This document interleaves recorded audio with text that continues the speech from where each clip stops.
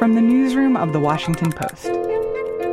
Hi there, is the mayor in? Marissa Lang with The Washington Post. Hey, it's Dulcie. I wanted to pick your brain on the Trump. Hi, my name is Jenna Johnson.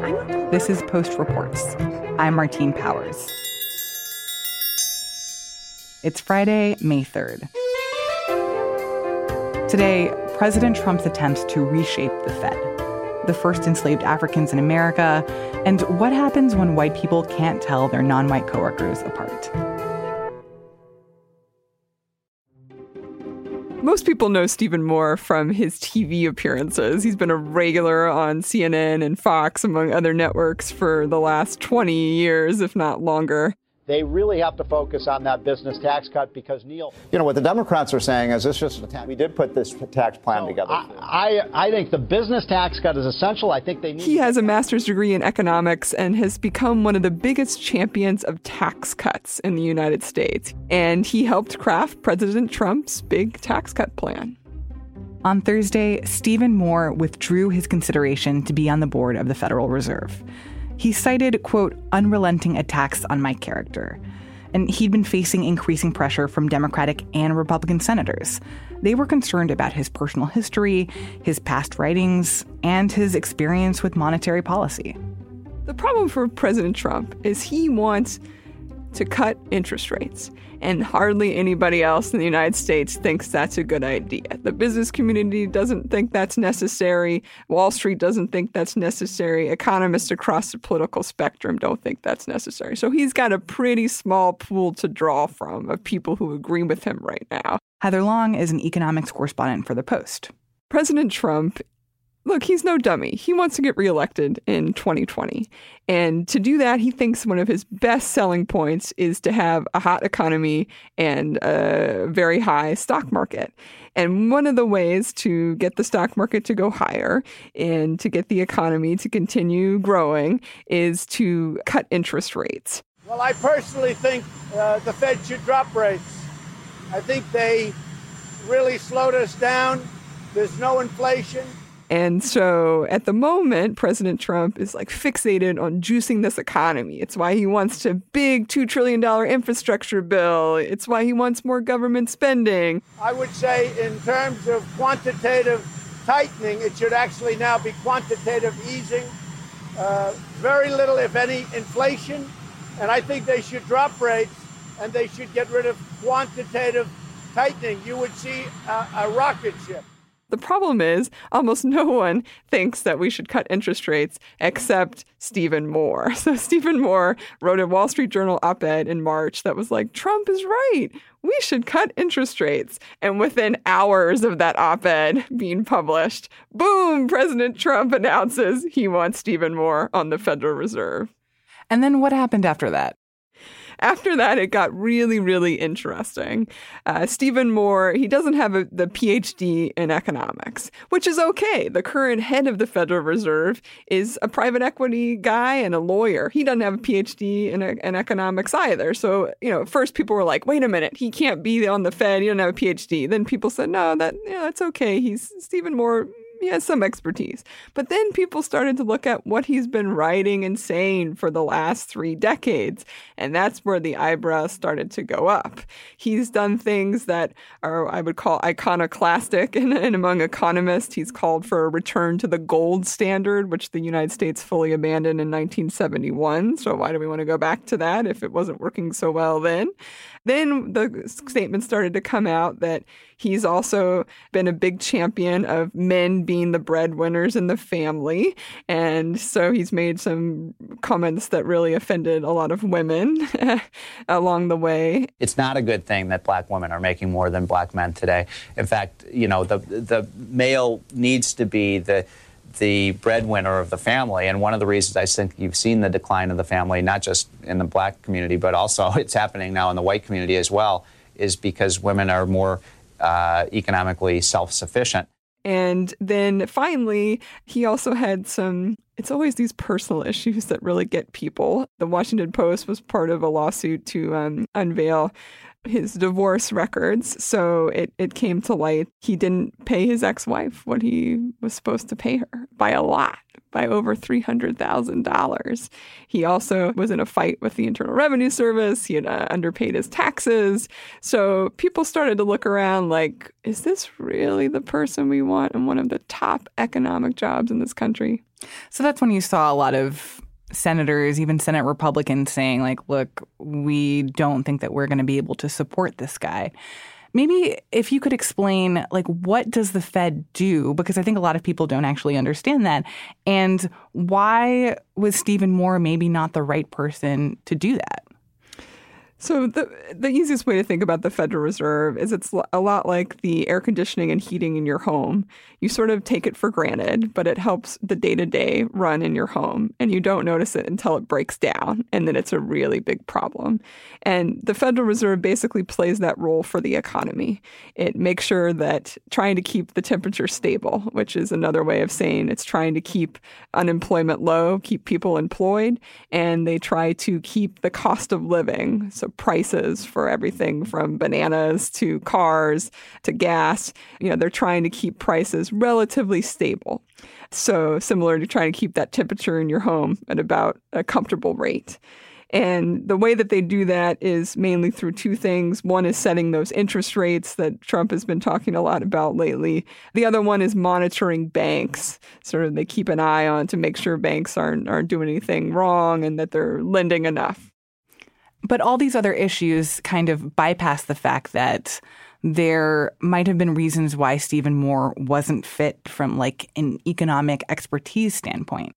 Well, this is a hot debate. I'd say two key things to keep in mind. Number one, Steve Moore has made a name for himself in Washington, D.C. and on the TV circuit as an expert on tax cuts and the budget.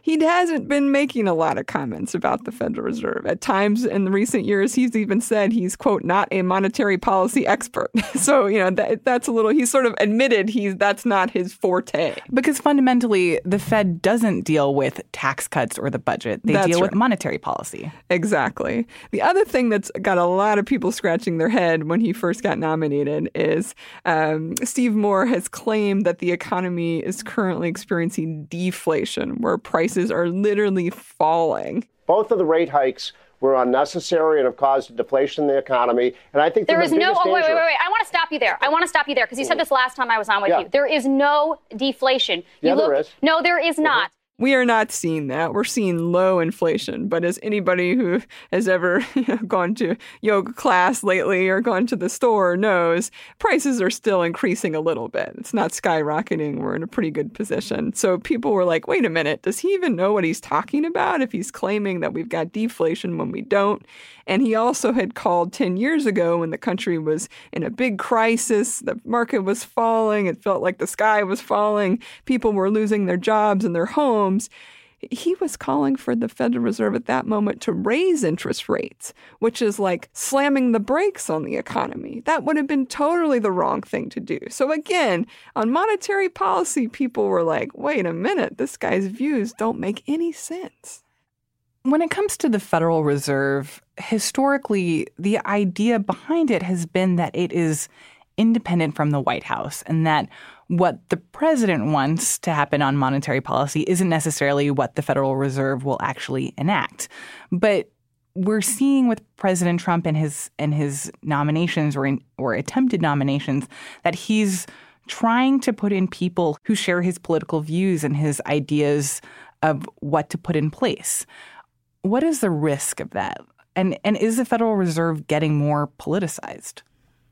The biggest risk of politicizing the Federal Reserve is in evidence in countries like Argentina and Turkey and Zimbabwe.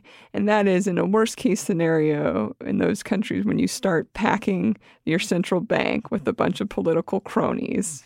Basically, the whole financial system tanks because people don't trust what's going on there anymore, and people stop investing in the country.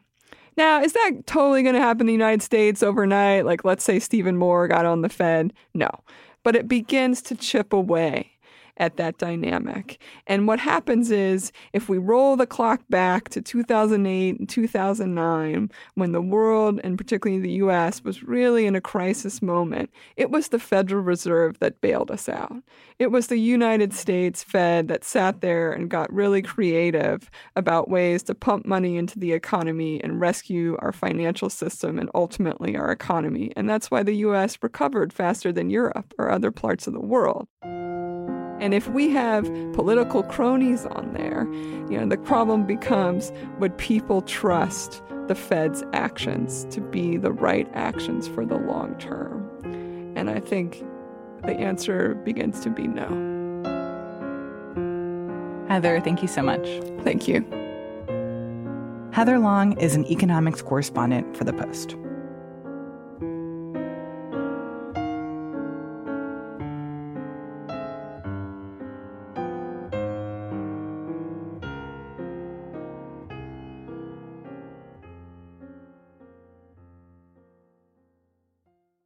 This year is the 400th anniversary of when the first enslaved Africans were brought to colonial America. The first specific person that we know of lived in the Jamestown colony in what's now known as Virginia. Her name was Angela. She arrived in 1619 on a pirate ship called the Treasurer. That's DeNeen Brown. I'm a reporter at the Washington Post, and I cover many Black history stories for the blog called Metropolis. 2 years ago, archaeologists launched an archaeological dig at the Jamestown site, and they're searching for any clues of Angela. They're hoping to provide some kind of dignity to her story. DeNeen went to Jamestown to see the archaeological site for herself. I jumped in my car and drove to Jamestown because I had heard about this. I just wanted to see the site. And I got there just in time for this tour that this curator was doing specifically about Angela. Well, one African whose name we know from 1619 was Angela, a woman whose name we know was one of the first 32 Africans or so who would have been a part of this 1619 to 1620 horrible experience. When I walked from the visitor center to the banks of the Jamestown River, I felt this heaviness, this sadness. It's almost like the place is haunted by this really sad history, but very important history, because we want to know so much more about the first African woman to be documented to arrive in this colony. What little we do know comes from historical records and the ongoing dig. We know when she arrived in colonial America, what her captors named her, and where she lived. But the trail of evidence about her story stops a few years after her arrival in Jamestown. For DeNeen, though, all of the things that happened to Angela before she came to the colony are what really stand out. She was forced to march more than 100 miles from her village to a slave ship, which was run by the Portuguese. She was packed on this slave ship, which was headed for Veracruz. It was on the coast of Mexico. The slave ship was intercepted by pirate ships. One was called the Treasurer. The other was called the White Lion. There were about 350 Africans aboard who were chained, and the pirates took off about 60. We don't know what happened to the rest of the Africans aboard the ship, but Angela was among the 60 that the pirates took off. So historians say she's the first documented African to arrive on the colony of what is Virginia. She was listed in the 1624 census by name as Angela, and she's also listed in the 1625 census by the name Angola of the Treasurer. And what do we know about what her life was like after she arrived in Virginia? They don't know much about her life. They know that she lived in the household of William Pierce, who was a captain. He was a wealthy merchant. They're not quite sure what kind of work she did, whether she was a servant, or they're speculating that she was a servant. This was before there were slave codes in Virginia, so some historians call her indentured, but many argue that, she was an enslaved person. And so Angela had arrived in Virginia in this critical moment in the development of America. Right. The historian I talked to, Jim Horn, said she arrived in this kind of great paradoxical moment at the creation of democracy but also at the time that slavery began in what's now the United States. Jamestown was a colony. It was in 1619. At the time of her arrival, it was this muddy place that was really dangerous, that had really bad characters. It had pirates. It had colonists who had survived the starving time where there was cannibalism and people ate each other. There were Indian wars that had wiped out many of the colonists before Angela had arrived. But Angela's arrival coincided with the meeting of the first General Assembly in Jamestown. It's this legislative body that's created in Jamestown, the longest continuous legislative body in America. So it's the beginning of a government. So for a long time, we didn't really hear much about Angela as this first African person to come to the U.S. and was there in Jamestown at this critical period. But recently, researchers started taking more interest. Why did that happen? From my reporting, what I hear is the researchers in Virginia want to expand the narrative of the history of the country, and particularly to include the Africans who arrived. They call them the first Africans who arrived in 1619. So throughout history, their stories were often excluded from textbooks. Many of us don't know much about the history of African people in this country. So there's this push to tell a broader story that's more inclusive. You know, when you're coming up in class in school, you learn about the founding fathers. You learn about, like, we knew the name of John Rolfe. We knew the name of Pocahontas. But until now, many people didn't know the name of Angela. So that brings a whole group of people into our country's history. And they now have this person that they can relate to in some way. And it helps to fill in the pieces, the missing pieces of the puzzle of what is our missing culture. Missing because of the whole horrible slave trade where people were ripped from their countries and whipped if they spoke their language. And many Black Americans now, they just don't have that identity, that information. So I think people are happy to know as much as they can about her, even though we don't know her real name, we don't know her age, we don't know that she had children, we don't know whether she married. We don't know what happened to her after the 1625 census. She disappears from records. Did she live longer? We don't know. DeNeen L. Brown is an enterprise reporter for The Post.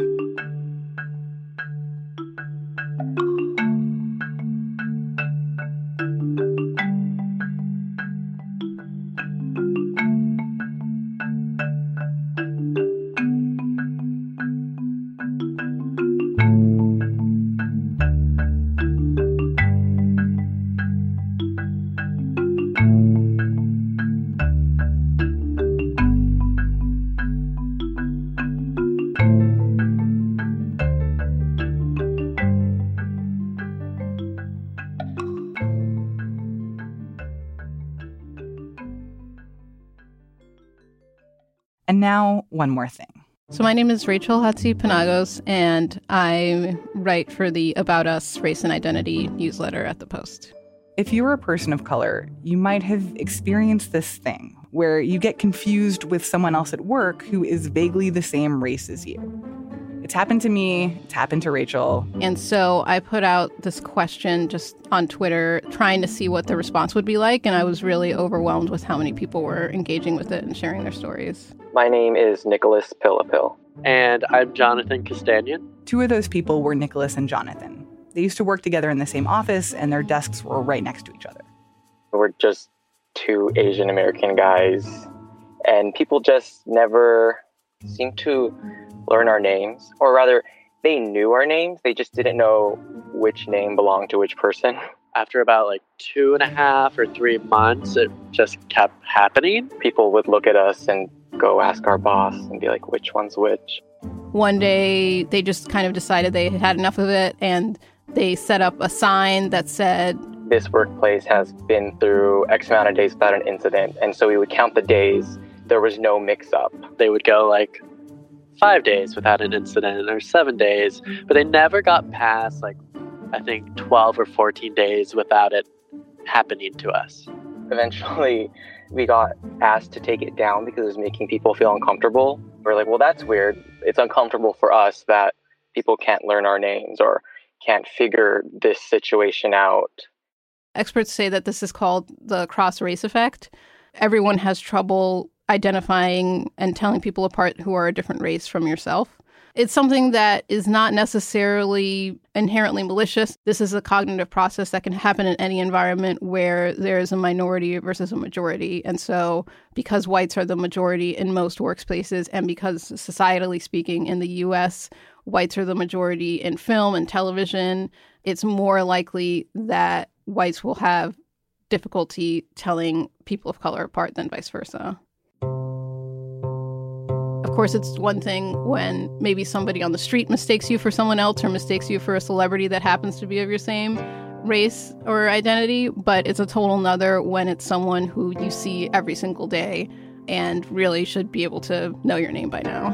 If people continue to do that, that means they're not really looking at you when they talk to you. They're not really taking you in when they have a conversation with you. Most people said they felt undervalued, underappreciated, and just like they're not their own individual in their own workplace. A lot of people expressed concern that it meant that by, them being interchangeable with the other person in their office of the same ethnicity, maybe their coworker wasn't doing something correctly and they were getting blamed for it, or vice versa. And you're never really getting the full credit that you should be getting because people can't tell you apart from one from the other. I was always aware that, I'm like an Asian American person, but till all this stuff started happening, I was like, oh wow, I'm very different. And you see me as that. It made me very aware of, I guess, how we are a minority. And they're like tiny little paper cuts because it's not, someone shouting the N-word at you on the street. It's kind of these everyday little slights that just make you feel like less of a person. Rachel talked to experts who said that the best way to deal with situations like this is to call them out right away. Stopping the incident and saying, that interaction made me feel blank. Can we have a conversation about that? Looking back on it, I think maybe we could have done it in a more direct way instead of a very passive-aggressive way. I don't regret it though because it was really funny. Rachel Hatzipanagos writes for the About Us Race and Identity newsletter at The Post. You can find a link to subscribe and a link to her story at postreports.com.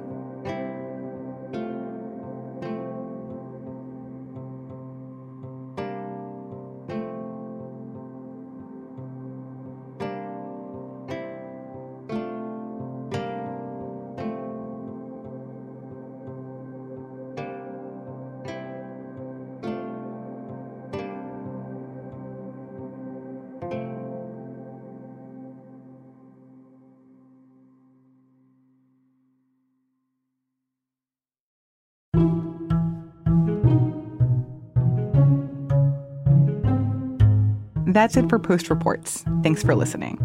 Our executive producer is Madalika Sika. Our senior producer is Matt Collette. Our producers are Alexis Diao, Rena Flores, Lena Mohammed, Maggie Penman, Jordan Marie Smith, and Ted Muldoon, who composes original music and does sound design for the show. The Post director of audio is Jess Stahl. I'm Martine Powers.